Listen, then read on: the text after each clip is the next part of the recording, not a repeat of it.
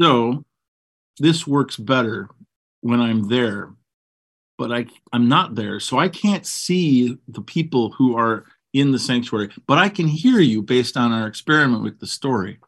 So I'm going to ask a few questions. And if you would answer yes to that question, do me a favor and make some noise. You can clap, or you can stomp your feet, or snap your fingers, whatever you need to do to let me know if you're one of the people that this fits. So how many of you enjoyed our storytelling?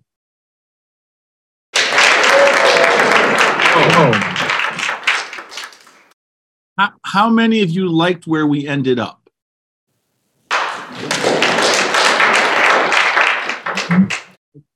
How many of you wish it would have gone differently?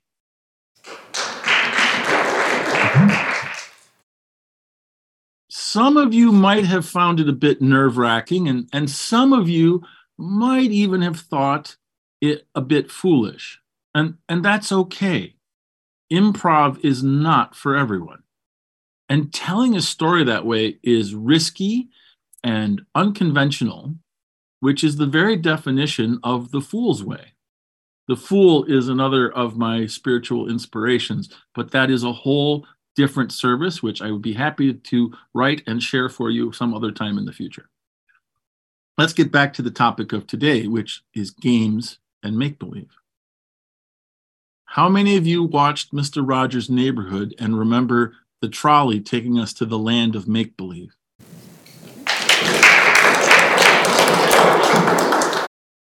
That got the best response ever. For the younger folks, if there are any left in the sanctuary, you might also think of Miss Frizzle and the Magic School Bus. How many of you have played Dungeons and Dragons or some other role-playing game? None. Okay. Or at least very few. How many of you played games of make-believe when you were kids? All right. How many of you play them as adults? That is a stunning response. Now, if you didn't say that you play games of make-believe, you might ask yourself, why not? Why did you stop? Our imagination is a wonderful gift. As adults, we do not often talk about imagination, or if we do, we talk about it with a different word. We use the word creativity. You ever notice the different connotation between those two words? Steve's got a very active imagination. He is quite a creative person. Imagination is sometimes seen as a bit frivolous, and creative is, well, a productive thing. We use it for writers and musicians and painters. We tie creativity to results or problem solving. And what do we link imagination to? Dreaming, wishing, fantasies, distractions. We are doing ourselves a disservice this way. Imagination is way more powerful and way more important than we give it credit for. Imagination is the first step to transformation. Now, before we get too far down this path, I want to head off a potential misunderstanding, a possible misconception. I am going to talk about the power of imagining today and the power of positive thinking. But I am not preaching the prosperity gospel. And I am most certainly not expounding on The Secret. I hope not to offend anyone when I say both of those related theologies are just bad. I know you don't expect a Unitarian Universalist minister to say something like that. We are supposed to be open-minded and described as welcoming to all beliefs, but that is only half right. We are open-minded, but not so much that we let our brains fall out.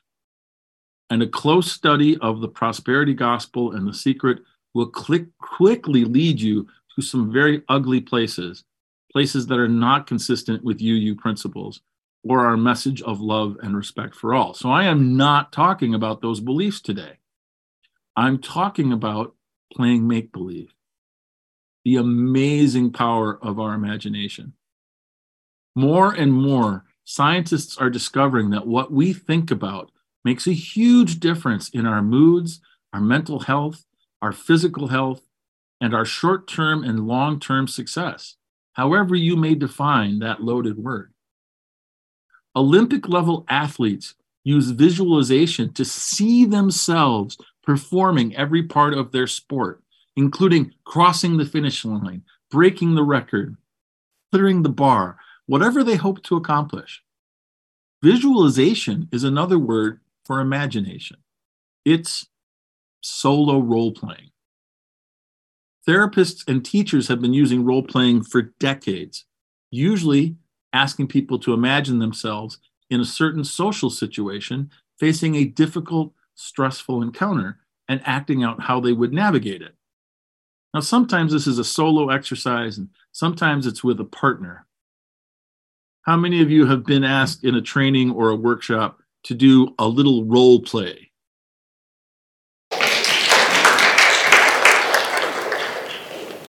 How many of you enjoyed that?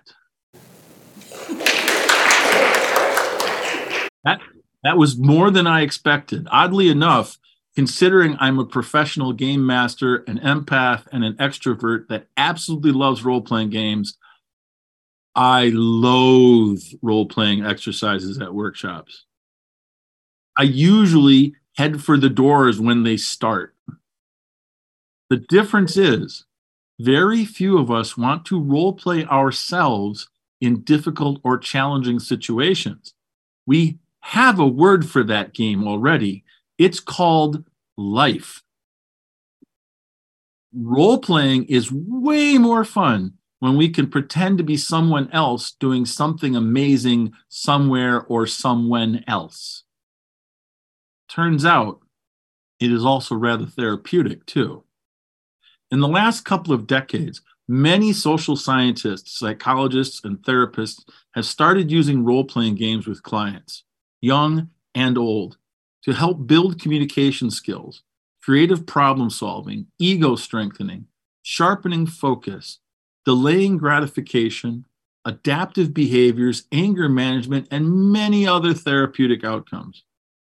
Role-playing games have become a popular means of helping those on the autism spectrum. Role-playing games have proven amazingly effective with our incarcerated populations in teaching social skills and survival skills that make recidivism less likely. In schools, prisons, churches, boardrooms, the power of make-believe is being harnessed with games to help people make significant changes. And we do it every day, usually in ways we aren't even trying to. Some of you might be worriers or worst case scenario thinkers. Do you know a few of those in the congregation?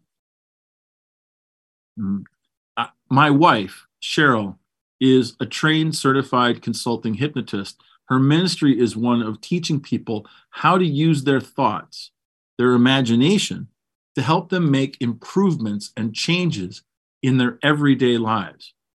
I'm exceptionally proud of her. She says, worry is a terrible waste of your imagination. She's taught me a great deal about the power of our beliefs, our thoughts, our make-believe. That's what worry is, you know. It's a solo game of make-believe in a horror genre. It's us mentally casting ourselves in a disaster flick. Personally, I'd rather be a superhero or an adventurer in a heroic story, wouldn't you? Our thoughts lead. That got a big response. Excellent. Our thoughts lead to feelings, and they in turn lead to actions and reactions. Now, some people think feelings lead to thoughts, and they're only partly right. Let's say your heart rate is up, your palms are sweaty, your stomach is a little fluttery. How are you feeling? Are you sure? Are you nervous? Or are you excited? The body's response is exactly the same for both. Your body reacts, and then your brain looks for contexts for why, and then decides, oh, I'm nervous, or oh, I'm excited. But you get to choose. Let me give you a hypnosis trick Cheryl taught me. She calls them Jedi mind tricks. I call them mental cantrips. This one is useful if you are headed into surgery. Before you go in, before they give you the anesthetic, imagine what favorite food you will eat when you wake up. Imagine it in as much detail as possible. Imagine it so much your mouth waters and your tummy grumbles, whether it's your favorite ice cream sundae or your favorite hamburger or whatever it is going to be. Imagine that meal for when you're going to get out of surgery. When you do come out of surgery, the nurse is going to ask you how you feel. And if you will honestly tell her you are famished, they will respond with surprise and relief because they expected you to be nauseous from the anesthetic. But it's hard to be hungry and nauseous at the same time. And you imagined yourself being hungry. So that's how you wake up. You go ahead and try it. You'll see. It's an amazing trick. Self-talk is powerful. And the more positive our self-talk, the less depressed we feel, and the more hopeful we are, and the more active we become, and the more successes we experience. Another example of one of my wife's cantrips, this one from before she was a hypnotist even, but was a trained psychotherapist. We had just moved to Chicago, Illinois from Madison, Wisconsin, so I could attend seminary. And it was a huge culture shock for us. They were different places. We were lamenting how unfriendly everyone was in Chicago. It was really bumming us out. And then one day, Cheryl said, "We need to stop this. Let's make note of the friendly people we find."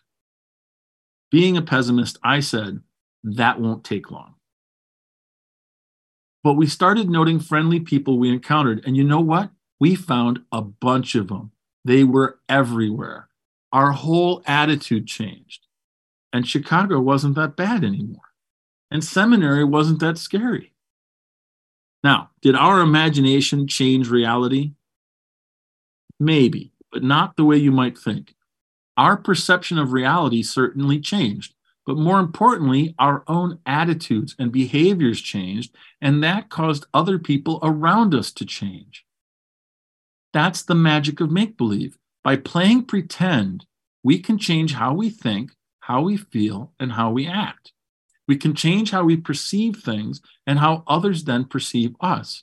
And that, my friends, leads to transformation, personal growth, and community growth. You want to build the beloved community? Then start by imagining it right now with you in it. How do you act in that world? How do others act in that world? Play that game every day and see what happens.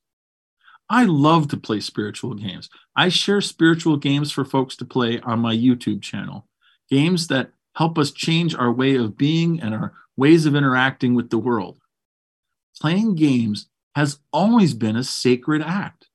Religious rituals often contain aspects of games of make-believe.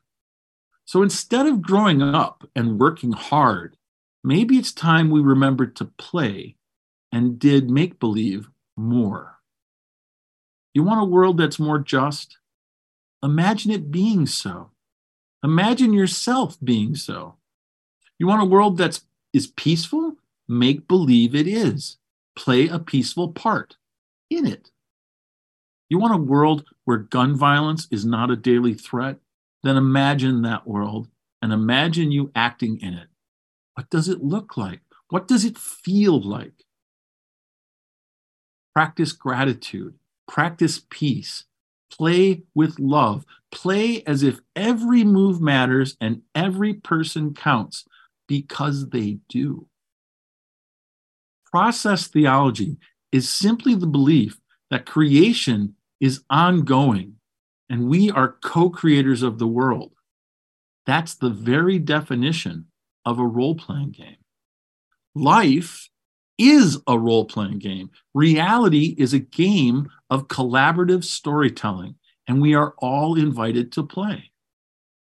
Shakespeare wrote in his play, As You Like It, all the world's a stage, and all of us merely players. Einstein said, God does not play dice with the universe. Maybe they were both half right. All the world's a game, and all of us merely players. And maybe the divine doesn't play dice with the universe because the dice are actually in our hands. The game is ongoing, my friends, and it's your turn. Roll the dice. What do you want to be? What do you want to do? What world do you imagine? Let's play make-believe and make it so.